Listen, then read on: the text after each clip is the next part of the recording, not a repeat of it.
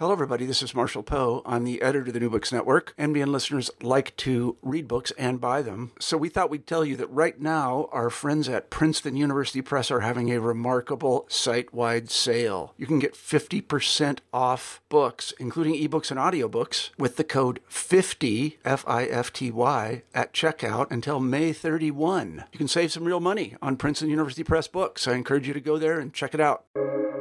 Welcome to the New Books Network. Hello, and welcome to New Books in East Asian Studies, a podcast channel on the New Books Network. I'm Natasha Heller, one of the hosts of the channel. We're here today to talk to Hsiao-wen Cheng, Associate Professor of Chinese History, Gender, and Religion at the University of Pennsylvania. She is the author of Divine, Demonic, and Disordered, Women Without Men in Song Dynasty China, published in 2021 by the University of Washington Press. Dr. Cheng, welcome to the show. Hi, Natasha. Thank you so much for having me. So it's great to be able to have this conversation today. And I actually wanted to begin by asking you, how did you end up in the field of Chinese history? Like, what in your studies earlier in your life brought you to this particular area of specialization? Sure. It's a shame to say, but it was quite a coincidence. I wish I could say that I planned all this since I was little, but it was quite a coincidence. I was originally interested in literature since I was little, and was still interested in literature in high school. So I went to college in Taiwan. I picked 中文系, or the Department of Chinese Literature, as my major, and I went to National Taiwan University, so in a Department of Chinese Literature in Taiwan, you are actually not learning just literature. You are learning a wide range of things, including Chinese philosophy, intellectual history, linguistics, historical phonetics, etc. In addition to literature, I loved all my courses, and I still love literature. But that was also the time when I found that it seems to be the case that I did better in my intellectual history classes than in my literature classes. So then when I entered the MA program in the Chinese Literature Department at NTU, I chose to focus on intellectual history.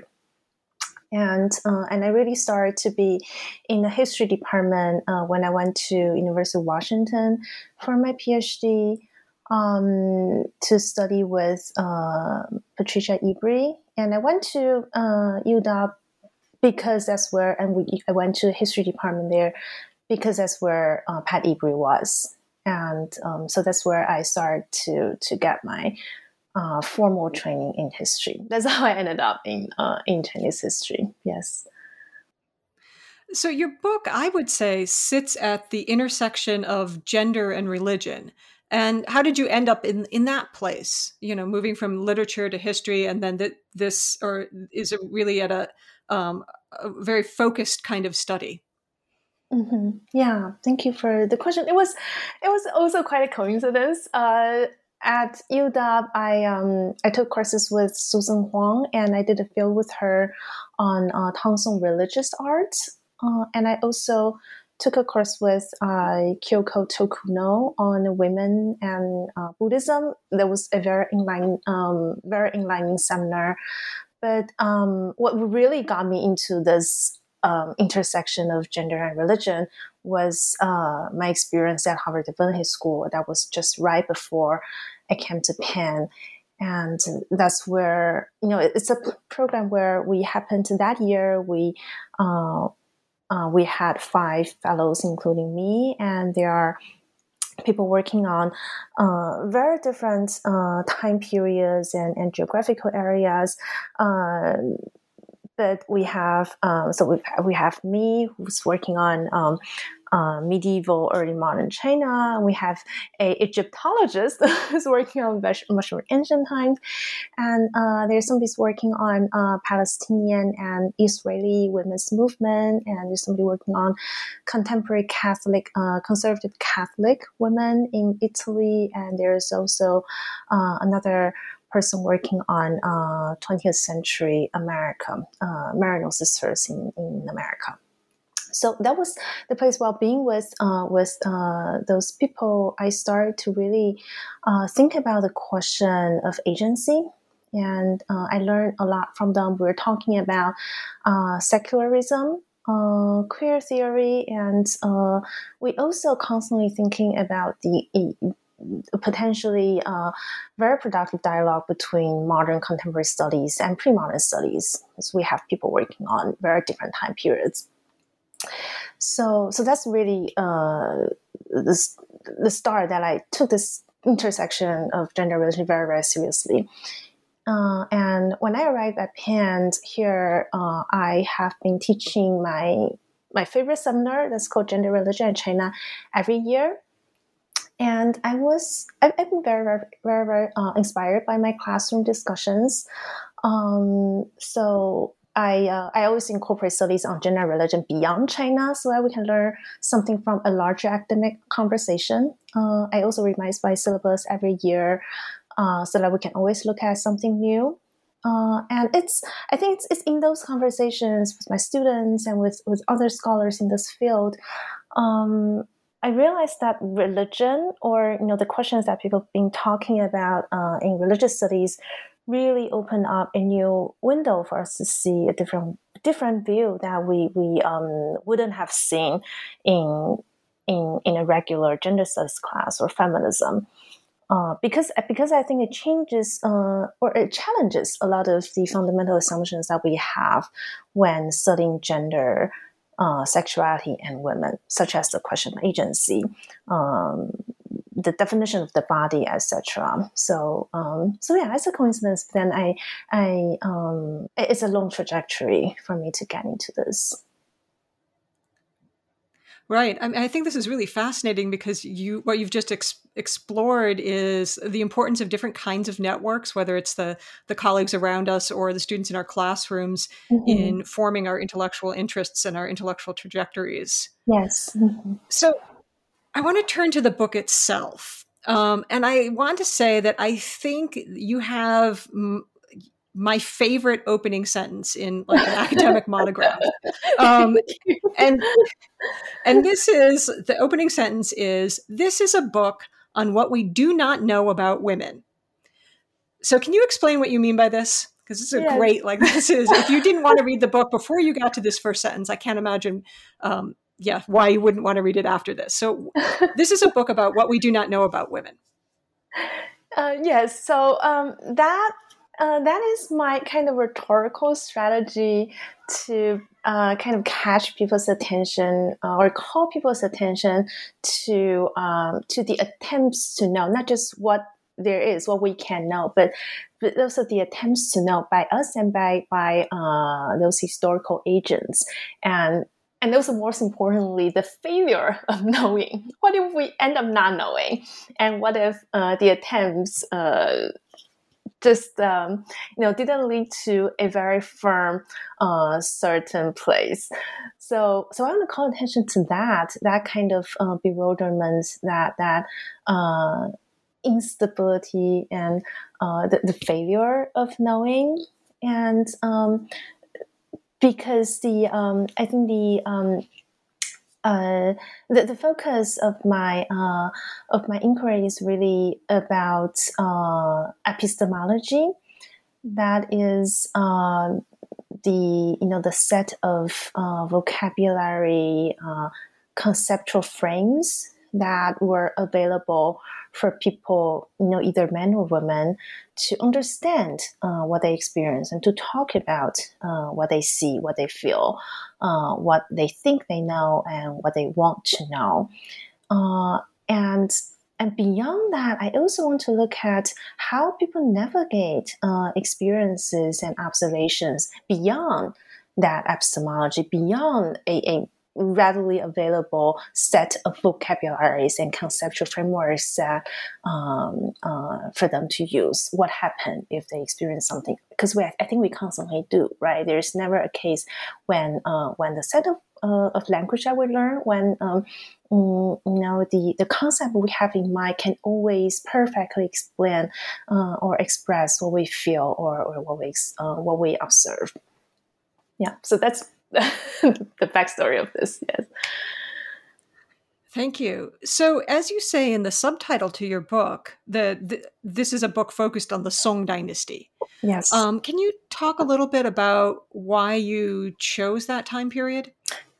Yes. So I wish I could say that I learned so much about the Song Dynasty, and then I did a very deliberate decision, made it very deliberate. But that was so not the case. I think it's more that this time period kind of chose me because I started to work on the Song Dynasty from the time I was in master's program at NTU. At that time, I was working with my advisor Xia-wen. So he was my professor of Chinese intellectual history class back when I was in college, and I really liked his class. So I continued to work with him in the master's program. He's a specialist in Chinese intellectual history of many time periods. Actually, he does the Han Dynasty, the Song Dynasty, as well as the Qing Dynasty. So when I took a seminar with him the first year in my master's program, it was specific on Song Dynasty intellectual history. And from that class, I thought, okay, I could write a master's thesis on that subject. So that's kind of how I ended up being a Song specialist. And when I came to the University of Washington, I think Pat Ebery really opened up my world to see a bigger and a very different world of the Song Dynasty. So I really enjoyed that kind of coincidence. And looking backward and retrospectively, I also really like the idea that a smaller country can also be very, very interesting. A smaller country can be just fine, such as the Song Dynasty. We know that its territory is relatively small compared to other long-lasting dynasties in China, but it's fascinating. And then it's very different from the kind of traditional, more conventional view of the Song Dynasty that I used to learn when I was little. So I ended up really like the dynasty that chose me. So, reading through your book, I was noting that you use a really wide range of sources. Mm-hmm. And I'm wondering if you can tell us a little bit about the types of sources you use for this study, and perhaps also the challenges that those sources present. Yes. That's a great question, Natasha, because this really is one of the major challenges that I've been grappling with this project. And the number one challenge, I guess, is for all people who do women's history, gender history, the source from my time period, sources are predominantly written by elite men, even though there can be oral origins, there can be popular tales. Eventually, they were written down by elite men, and you constantly encounter this challenge, including by myself. That how can we, how can we depict a more diverse picture, and how can we hear different voices when we almost only have sources written by a small group of people. And another challenge also has a lot to do with the sources, and also the subject of my book is that I am writing, or I ended up writing about something that is neither a contemporary category nor a category in the Song Dynasty. So I just call it Manless Woman, and at first I wasn't sure what I was looking for because I wasn't sure if I should look for female sexuality. But what do I mean by female sexuality? Should I look for women? But then what kind of women? What do they do? So it's a combination of the sources and the topic. And but if we go back to the first challenge, that's about sources written mainly by elite men. At first, I went through several stages when I was working on my dissertation.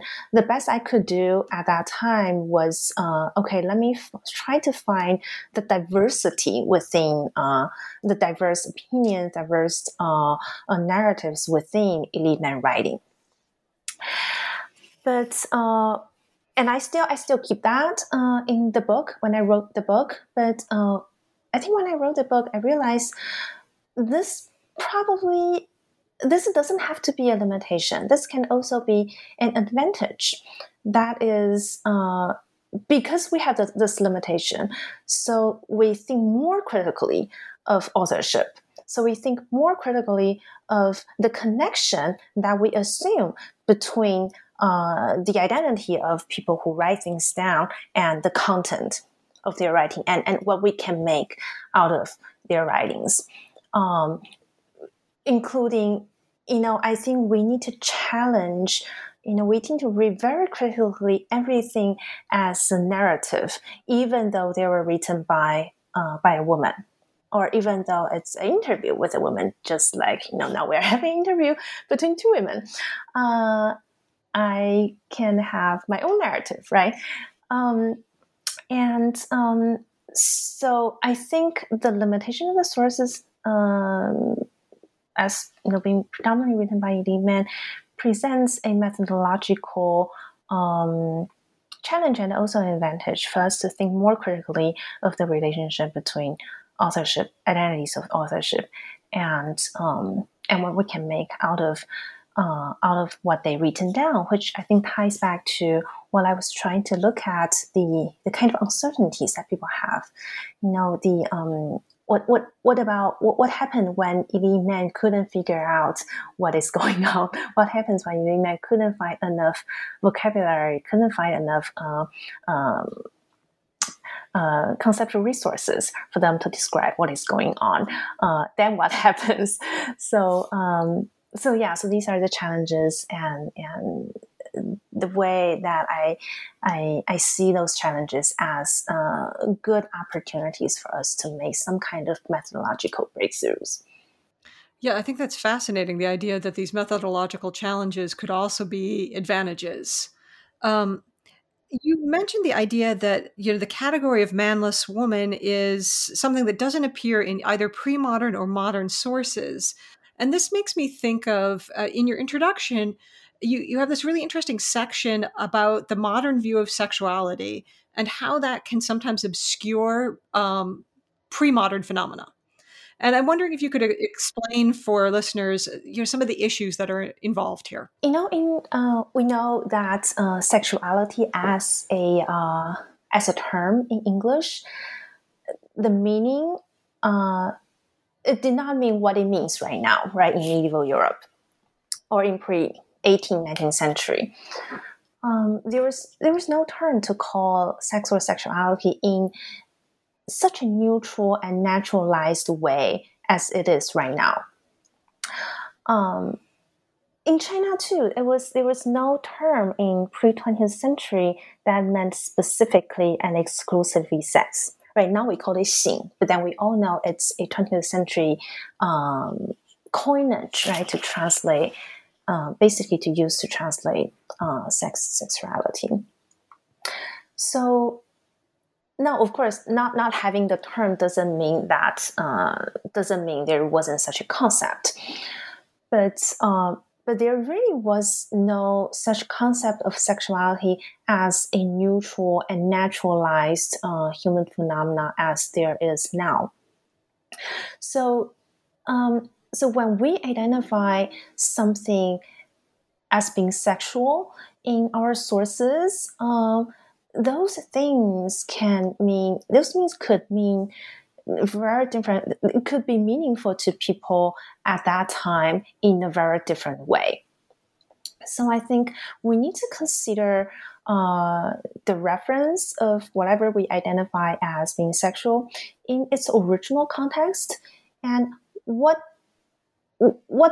are associated with that specific reference, and how it mattered and to whom it mattered. So, so for example, when we see a passage in an ancient Chinese text talking about a woman without sexual contact with men, and the kind of problems that the woman had, we assume, it's very easy for us to assume that, okay, the author must have been talking about women's sexual frustration. It could be, and it could also be not. So it is this kind of second guess, think again what exactly the original text was actually talking about, or not bringing sexuality as a package, right? So now when we talk about sexuality, there are a lot of things in this one box, and we think about this and that, and we put quite a lot of things in the box, and we bring that box into our primary sources, and when we see something in that box, we automatically think, okay, there must be other things in the same box too, but there is not such a box, right? The box where there are different kind of boxes with different kind of stuff in there. So I just wonder if we don't take sexuality as a given, if we don't take this box with us, and if we tear it apart and go back to our sources and see exactly what they actually had in their boxes, that would actually be very interesting, and we can see more nuances, I think, that way. So I think that brings us to the first chapter. And in that chapter, you talk about husbandless women and how they appear in medical texts. And one of the ways in which you contextualize this is looking at bedchamber texts alongside of them. So how do these two different sources talk about women's lack of sex, or the fact that they are not having sex? Mm-hmm. Yes. So, well, technically, bedchamber texts were for a long time was considered also kind of medical texts. But then also very early on they were separated, and then after in the Tang, especially in the Song, medical writers tend to exclude those texts and have a separate tradition of their written medical tradition. So I talk about the two as if they were two separate traditions, but there are of course overlaps, and I think people in the Song, they still have some access to those ancient bedchamber texts, that they still read them.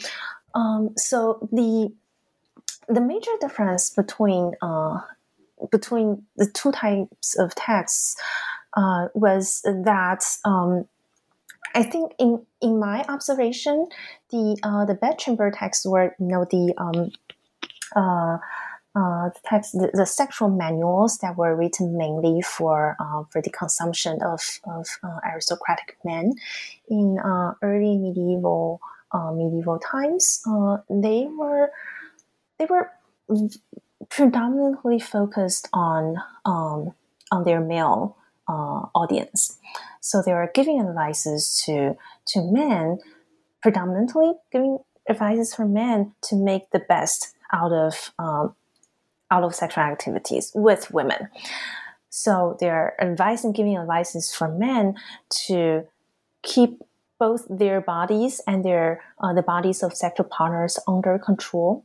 So it has a lot of descriptions of desire, both the sexual desire of men, and also the sexual desire and the responses of women. But these are for the male audience, or for the male practitioners to observe, so that he could know what is going on in the whole process, so that he could remain in control. And whereas in the medical text, it was not so much for this purpose. In in the medical text that I studied, up to the Song times, there was very, very little discussion of women's sexual desire. There were discussions of women not having sex with men and the potential problems, or women having sex with men too early or too frequent and the potential problems. But there's almost no discussion of desire. So so there's and they focus more. The medical tests focus more on women's reproductive bodies. So if you have sex with men too early, then how that hurts your reproductive body, or if you have sex with men too late, or you have sex with men too frequently, how that hurts your body, and then how that damages your reproductive capacity or the children that you give birth to, etc. So it's a very, very different focus. So in other words, I guess I made the argument in that chapter that the what I call sex desire procreation link, which may seem very natural to a modern audience. That is the idea that women without sexual contact with men suffered from sexual frustration because women naturally desires men, and women naturally desires men because men and women, sex between men and women produces children, right? So that is a kind of classic modern sexologist viewpoint of sexuality. This kind of link between sex desire procreation was very, very anomalous up to the Song times. In the medical texts, there was only mentioning of sex or lack of sex between men and women and reproduction. There was no much discussion on desire up to the Song times, whereas in the bedchamber text, there was a lot of discussion on sex between men and women and desire. But there was very, very little discussion, or there was no connection between that desire and men and women's reproductive capacity. So in chapter 2, you turn to a different kind of relation, right? So chapter 2 is titled Ghost Intercourse in Medical and Taoist Contexts. So I first want to ask you to explain, what is ghost intercourse? And is it something that people were worried about? Right. So it's we could say it is sex with ghosts, but like I said, there was no term for sex, so I use intercourse instead. And I guess so this is a literal translation of 鬼交, so I just translate it as ghost intercourse. It wasn't me who translated. I think scholars working on this issue tend to translate it this way. And I guess just like the English word intercourse, we would, in specific context, we assume it's sexually related, but not always. So I think it is also the case with the original term 鬼交 as well. And so so it's been we've seen this as a medical problem in medical texts early on, much earlier than the Song Dynasty, and we also see that in the bedchamber texts. There's quite a lot of discussion of it in the bedchamber texts. It's a shared concern, and it's generally described as something that causes the leaking of jing, or the leaking of bodily essence, which in men oftentimes it's manifested in the leaking of semen, right? And this kind of problem it applies to both men and women, but it's especially of concern for men. And in my observation for the texts that talk about this problem, when it occurs in men, usually the symptoms most of the symptoms are related to problems in the urinary system. It's more physical problem, but when it comes to women, women's ghost intercourse is much more behavioral. So the symptoms for women having the same problem seems to be more behavioral problems. So that's the kind of gender distinction that we can see from early on. There are also different explanations of the cause of ghost intercourse in bedchamber texts and in other medical texts. In the bedchamber text, it's generally described as being caused by the excessive desire resulted from the lack of sexual intercourse between men and women. However, in other medical texts, it's never associated with desire, at least not until the end of Song or the 14th century. It was never, in other medical texts, it was never associated with desire. It was almost never associated with the lack of sex between men and women either.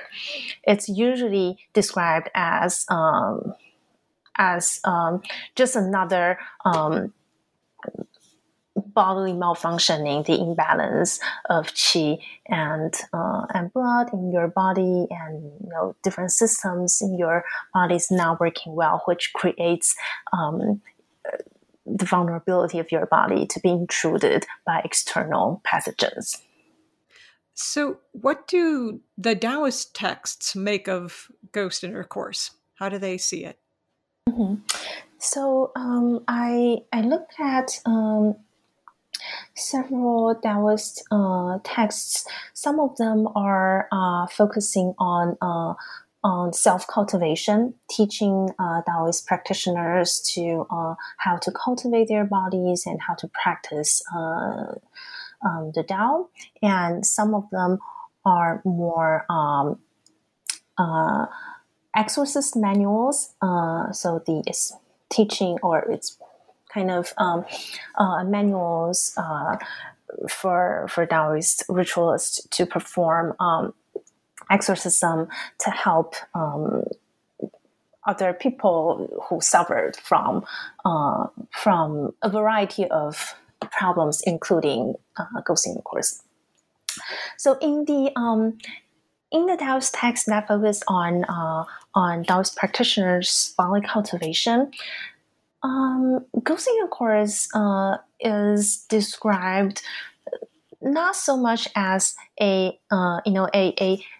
abnormal or a particularly problematic illness. It's described as a normal bodily function, or kind of an ordinary bodily function, but that is an ordinary, just like other ordinary bodily functions that the Taoist practice is trying to transcend and trying to overcome. So the interesting thing is, in the medical texts, they tend to bring individual bodies to a functional condition, right? Whereas for the Taoist texts, that functional level is problematic to start with, right? So you have to. So it's in some passages in Taoist texts, it basically juxtaposed ghost intercourse as similar to people having tears. And when you sleep, you have your salivas drooling out of your mouth, to something similar to that kind of bodily functions that we would consider relatively normal and not a problem. But to the Taoist text, that is a problem too. So the interesting thing with looking at Taoist texts, how they treat ghost intercourse, is that it is not that they categorize specific kind of sexual behavior or sexual activity as problematic or as abnormal. It is the sexual activity or the sexual behavior that we would consider just ordinary from our standard, or even from the medical author's standard. For the Taoist authors, that is precisely what the problem is. That is, being ordinary is the problem. Yeah. It's nicely put. The ordinary is the problem. Yes. So in chapter 3 and 4, which are the two chapters that form part 2, both of these chapters focus on enchantment. Mm-hmm. What does it mean to be enchanted, and how is that gendered?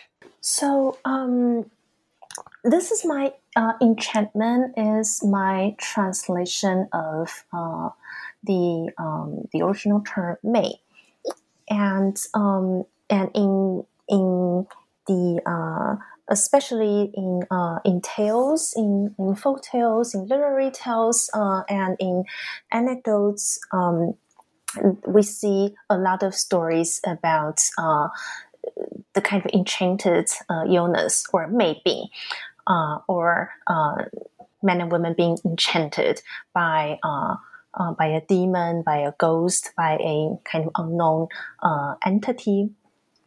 So, and that often, that often involves some description of the person and this kind of spiritual entity having a relationship that in our standard it's a sexual relationship.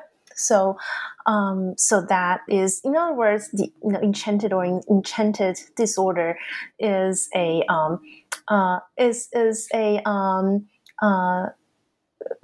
equivalent of ghost intercourse in folk tales, basically. I would put it, and so I look at stories about men and women being enchanted from early on, from the Six Dynasties to Tang to the Song Dynasty, and there are several gender patterns. For example, women being enchanted by a ghost or by a demon tend to be more passive, and whereas men tend to be less passive, and whereas women tend to be either they are passively enchanted or possessed, or they were tricked, they were deceived by the ghost. They were tricked into that relationship. And also there is an interesting difference between the stories of ghost of kind of enchantment in folk tales or in kind of literary tales, as opposed to descriptions of ghosts intercourse in medical texts. That is, in literary tales and folk anecdotes, they focus very much predominantly on the external case. That is, in contrast to the medical tradition, which, in the medical tradition, it tells you what's going on, what goes wrong in your body, and what can I do to kind of fortify your bodily function to defend yourself, to defend yourself against those external intrusion. Whereas in the literary narratives, they are almost only interested in the external case, that is the kind of the demonic intruders. So there's a lot of description about what is demonic intruders, which also makes it interesting because it focuses so much on literary tales, focus so much on the external demonic intruders. It doesn't really tell you what kind of women are more susceptible to this kind of problem. So very rare that you see it tells you, oh, it's a woman who's who doesn't have sex with men and who has excessive desire, so that she has this problem.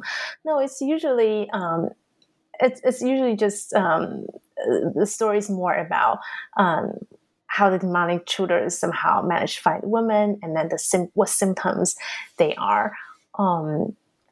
So yeah, and then the symptoms however, the symptoms of women's enchantment by demons and ghosts a lot of times are quite similar to what the medical texts describe. That is, it is predominantly more behavioral. It talks about women having unorthodox behavior, women not willing to see people, women talking to themselves, weeping or laughing on their own, or women having very unusual behavior on their wedding day, or that either makes people not want to marry them or that scare their husbands away. So eventually I came up with this idea that I think at the crux of women's enchantment disorder is actually the inconvenience of female sexuality to the patriarchal family. So that is kind of my definition of what this problem actually was. So I noticed, and I'm sure that other people who work on the Song Dynasty will notice this as well, that you draw on in chapter 4 the anecdotes and tales recorded by Hong Mai. And I'm wondering if you can talk about, what he's doing that is different about, what's different about the stories that he records than maybe the sources that you saw in pre-Song Dynasty tales. Mm-hmm. Yes. What I see the major difference is that I don't think Hong Mai got to edit and kind of polish his stories that much as Tang authors did. Because I think it's also a very practical. There's also a very, very practical reason, because he just collected and he published so much, especially towards the second half of the whole project. So this project, Hong Mai's collection, lasted for 40 years, basically the second half of his life, and he didn't anticipate his project to grow this big and to be so to last so long, and he also made a name out of it, and people started to send him materials, and he collect them. I think what he did is just to change the voice. Say, if he got this story from a specific person and it was a narrative told in the voice of that person, he would change the voice into his own voice. And so it becomes, he described this story and he said, I got the story from that person, and this is my description of it. So I think that is the that is all the editing that he did. And he probably also changed some other things, but he couldn't make it as coherent and as polished as the Tang tales. So what we have is that a lot of things got mixed up and got preserved in Hong Mai's writings. And if we use more close reading and comparison, we can discover a lot of things that's not there in the Tang tales. And there's one particular thing that I found that makes Hong Mai's stories very, very different from the Tang tales. That is, so far, I haven't found one story in Hong Mai's collection that has a omniscient voice. That is, the story is always like a patchwork of different people's witnesses. Some people see this, some people see that, and then eventually, people may figure out, or they may not, what is actually going on. But there's no omniscient voice telling you, okay, this is the end of the story, and this is what actually is going on, and this is what is behind all this. There's not that. So I think that's why I can find a lot of failure of knowing, I think, in Homai stories. Right. So I don't know if you could expand on that, right? So this lack of omniscient voice is linked to this idea of what in chapter 4 you talk about failures and uncertainties. So how do you see this as related to the epistemology of the Song Dynasty and maybe to the epistemology of women in particular? Yes.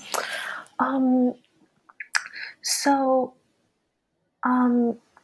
one thing is that the process of I think from those stories, I think the process of knowing women's behavior, their bodies, was very diverse and unstable.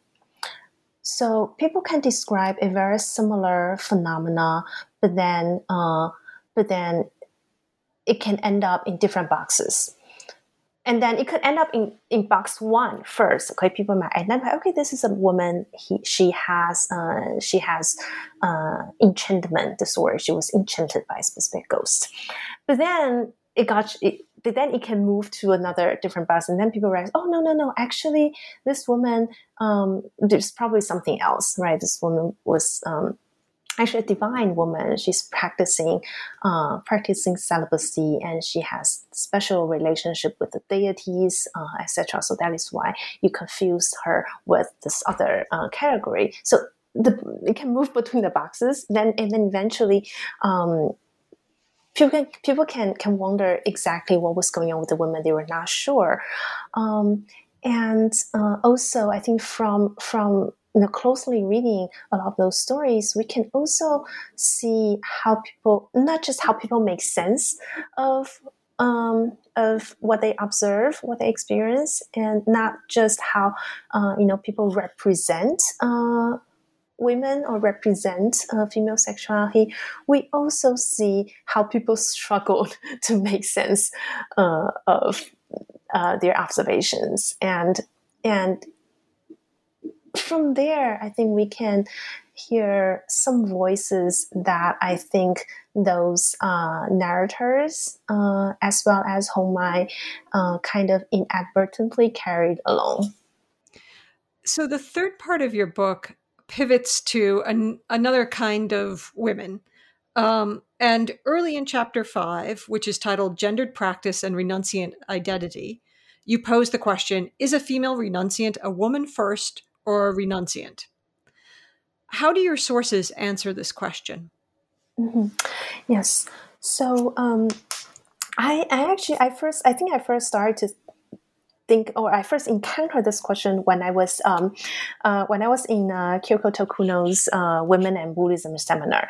And I remember there was one, we were talking about this idea of 大丈夫 or great gentleman. Like a Buddhist nun would sometimes describe herself as a great gentleman, or she could be described by other people as a great gentleman if they have they were believed to have great spiritual achievements. And I remember in that seminar, it was one class, we invited Professor Tokuno, invited a Taiwanese non-scholar who was, I think, was a visiting scholar at UW at that time to come and have a conversation with us in the class.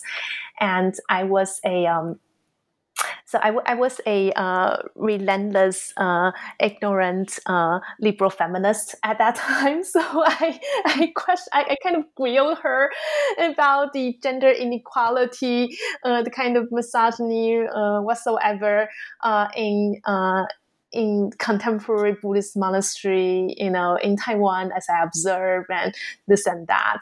And And I was like, do you need to bow to a Buddhist monk, right? Tell me if you need to bow to a Buddhist monk.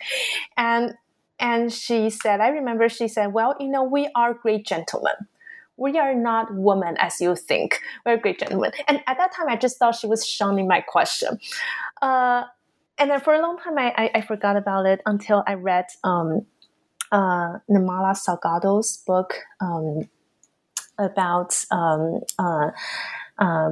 female renunciant, Buddhist female renunciant in Sri Lanka, and where she mentioned a conversation that also kind of bewildered her for a long time. She asked a senior Buddhist renunciant who was participating in the in the movement of implementing full ordination for women in Sri Lanka Buddhism, and she asked that nun if she thought herself as a feminist, and or as womanism in Sinhalese, and that Buddhist nun's response was that, well, we are not women. So and then Nirmala Salgado went into a long discussion of how she was trying to figure out what that means and why that puzzled her so much, and what are the assumptions that we have behind that. So I think that is kind of how I started to look at my sources in a different way. That is when I read the Bichoni Zhuan, or the Lives of Nuns again, this collection of Buddhist nuns' biography from the 5th century. And when I read Du Guangting's Yongcheng Jixian Lu, this collection of female Taoist transcendence, when I read those collection of hagiographies again, I ask myself what the author was trying to do. Well, these authors were all male again, but what were they trying to do? They are making a specific collection for just the female practitioners. There's a female renunciants, but what are they trying to emphasize? The fact that these female renunciants are different from their male counterparts, or they're actually trying to do otherwise, the opposite.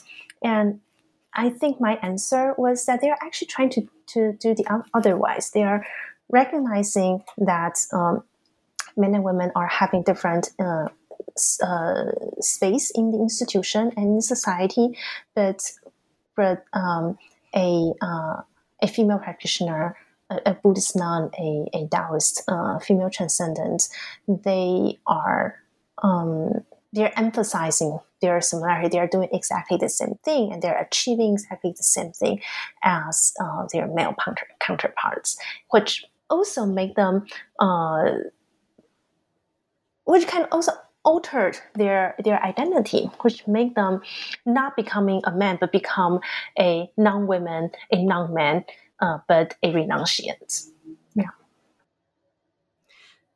So building on that, Chapter 6 is titled Meanings of Female Celibacy. What did you learn about female celibacy from these sources, and what seems most distinctive in the Chinese tradition? Mm-hmm. Yeah, that is a great question, and I think I alone cannot do complete justice to this question, because I focus on the Chinese tradition, right? And I think I would need to do more work, or we need to have more conversation with people who are working on non-Chinese traditions to see how we can make the comparison. But I think based on my observation of the sources, I think on the one hand, like I said, I think female celibacy, let's make it this way, celibacy, or by not subjecting one's sexual body to men or to one's husband, is a way to transcend or to alter fundamentally the female body or the female self, or 女生 in original Chinese. So basically, what you do, especially what you do, how you practice celibacy among others, is a way to fundamentally transcend your body and to transcend your gendered identity. And on the other hand, so that is, I think, what makes female celibacy quite unique, and which I don't think applies to male celibacy actually, because you don't stop being a male simply by doing that. So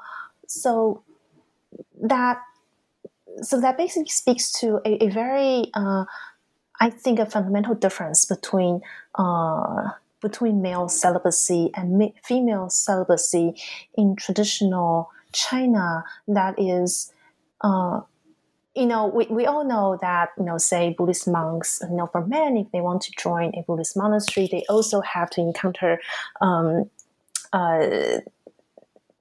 they also have to have a good reason. They also have to encounter the barrier of traditional family, their duty as sons, as husbands, as potential fathers, etc. But I think, especially in comparison with my discussion of my analysis of the bedchamber text, for example, I think the difference is thus: celibate men, they basically conformed to the expectation that a morally cultivated man should be immune to desire. So that is, yes, men may be expected to to get married, to produce offerings, but they were not expected to love their wives. They're not expected to love their concubines. Right? They're expected to respect their wives, or they're expected to run their families well, but they're not expected to desire women, including their wives. On the other hand, I think celibate women, they defied the norm that women's sexuality should be guarded by their husbands.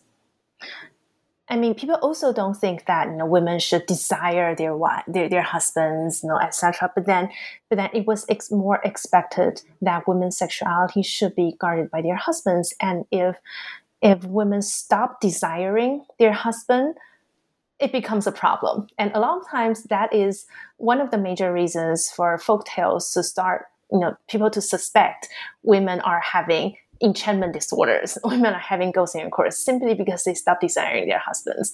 So I think there are very different cultural expectations, gender cultural expectations for men and women, that makes female celibacy and male celibacy very different.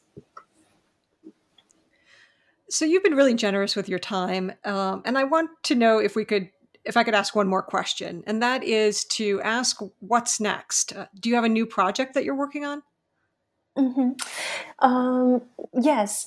So the my next project is trying to solve the question that I started to ponder, but wasn't able to fully resolve in this current book. That is the question, the concept of norm and normacy in pre-modern China. That is, I think that is a bigger question here for our analysis, of gender discourse in pre-modern times, because I think our gender analysis of the contemporary world a lot of times rely on identifying some kind of, say, medical normalization of the female body, for example, right, or the normalization of sexuality, etc. But the notion of norm and normacy is also a modern invention, right? The meaning of what is normal is what we mean by normal is something that is both kind of statistically common, right? But at the same time, it's kind of healthy, it's correct, it's orthodox. So it's a conflation of the kind of the descriptive and the prescriptive, or a conflation of the quantitative and the qualitative, and that is very unique to the modern world. So. And if we look at the meaning of the word norm in Latin, it means completely different. It means basically the right angle, the square that carpenters use to get a right angle, which has nothing to do with statistics, which has nothing to do with whether that particular angle is common or not, or average. So I thought it was the similar thing in traditional China. If we think about a term such as 规范, 规矩, that means exactly the kind of the square that carpenters use to get a right angle. And if you think about the Chinese term for normal, modern Chinese term for normal, that is 正常, right? And that is a compound of made of 正 and 常, and they mean very differently, right? 正 means right, the orthodox, and 常 means common, right? Or 常 can also mean constant. So, and we don't have there is no such compound in pre-20th century. So I just wonder if we tear this box apart and go back to pre-modern Chinese sources, and look at how in traditional China construct the notion of norm and normacy, and how that was different, and how that's related to the construction of gender and sexuality. That could be interesting. That sounds absolutely fascinating, and I will look forward to reading your new work on that. So, Professor Cheng, thank you so much for taking time to talk with New Books in East Asian Studies. I've really enjoyed our conversation. Thank you again. Thank you so much, Natasha. I really enjoyed the conversation too. It's really, really wonderful. Thank you so much. So once again, this has been New Books in East Asian Studies, a podcast channel on the New Books Network.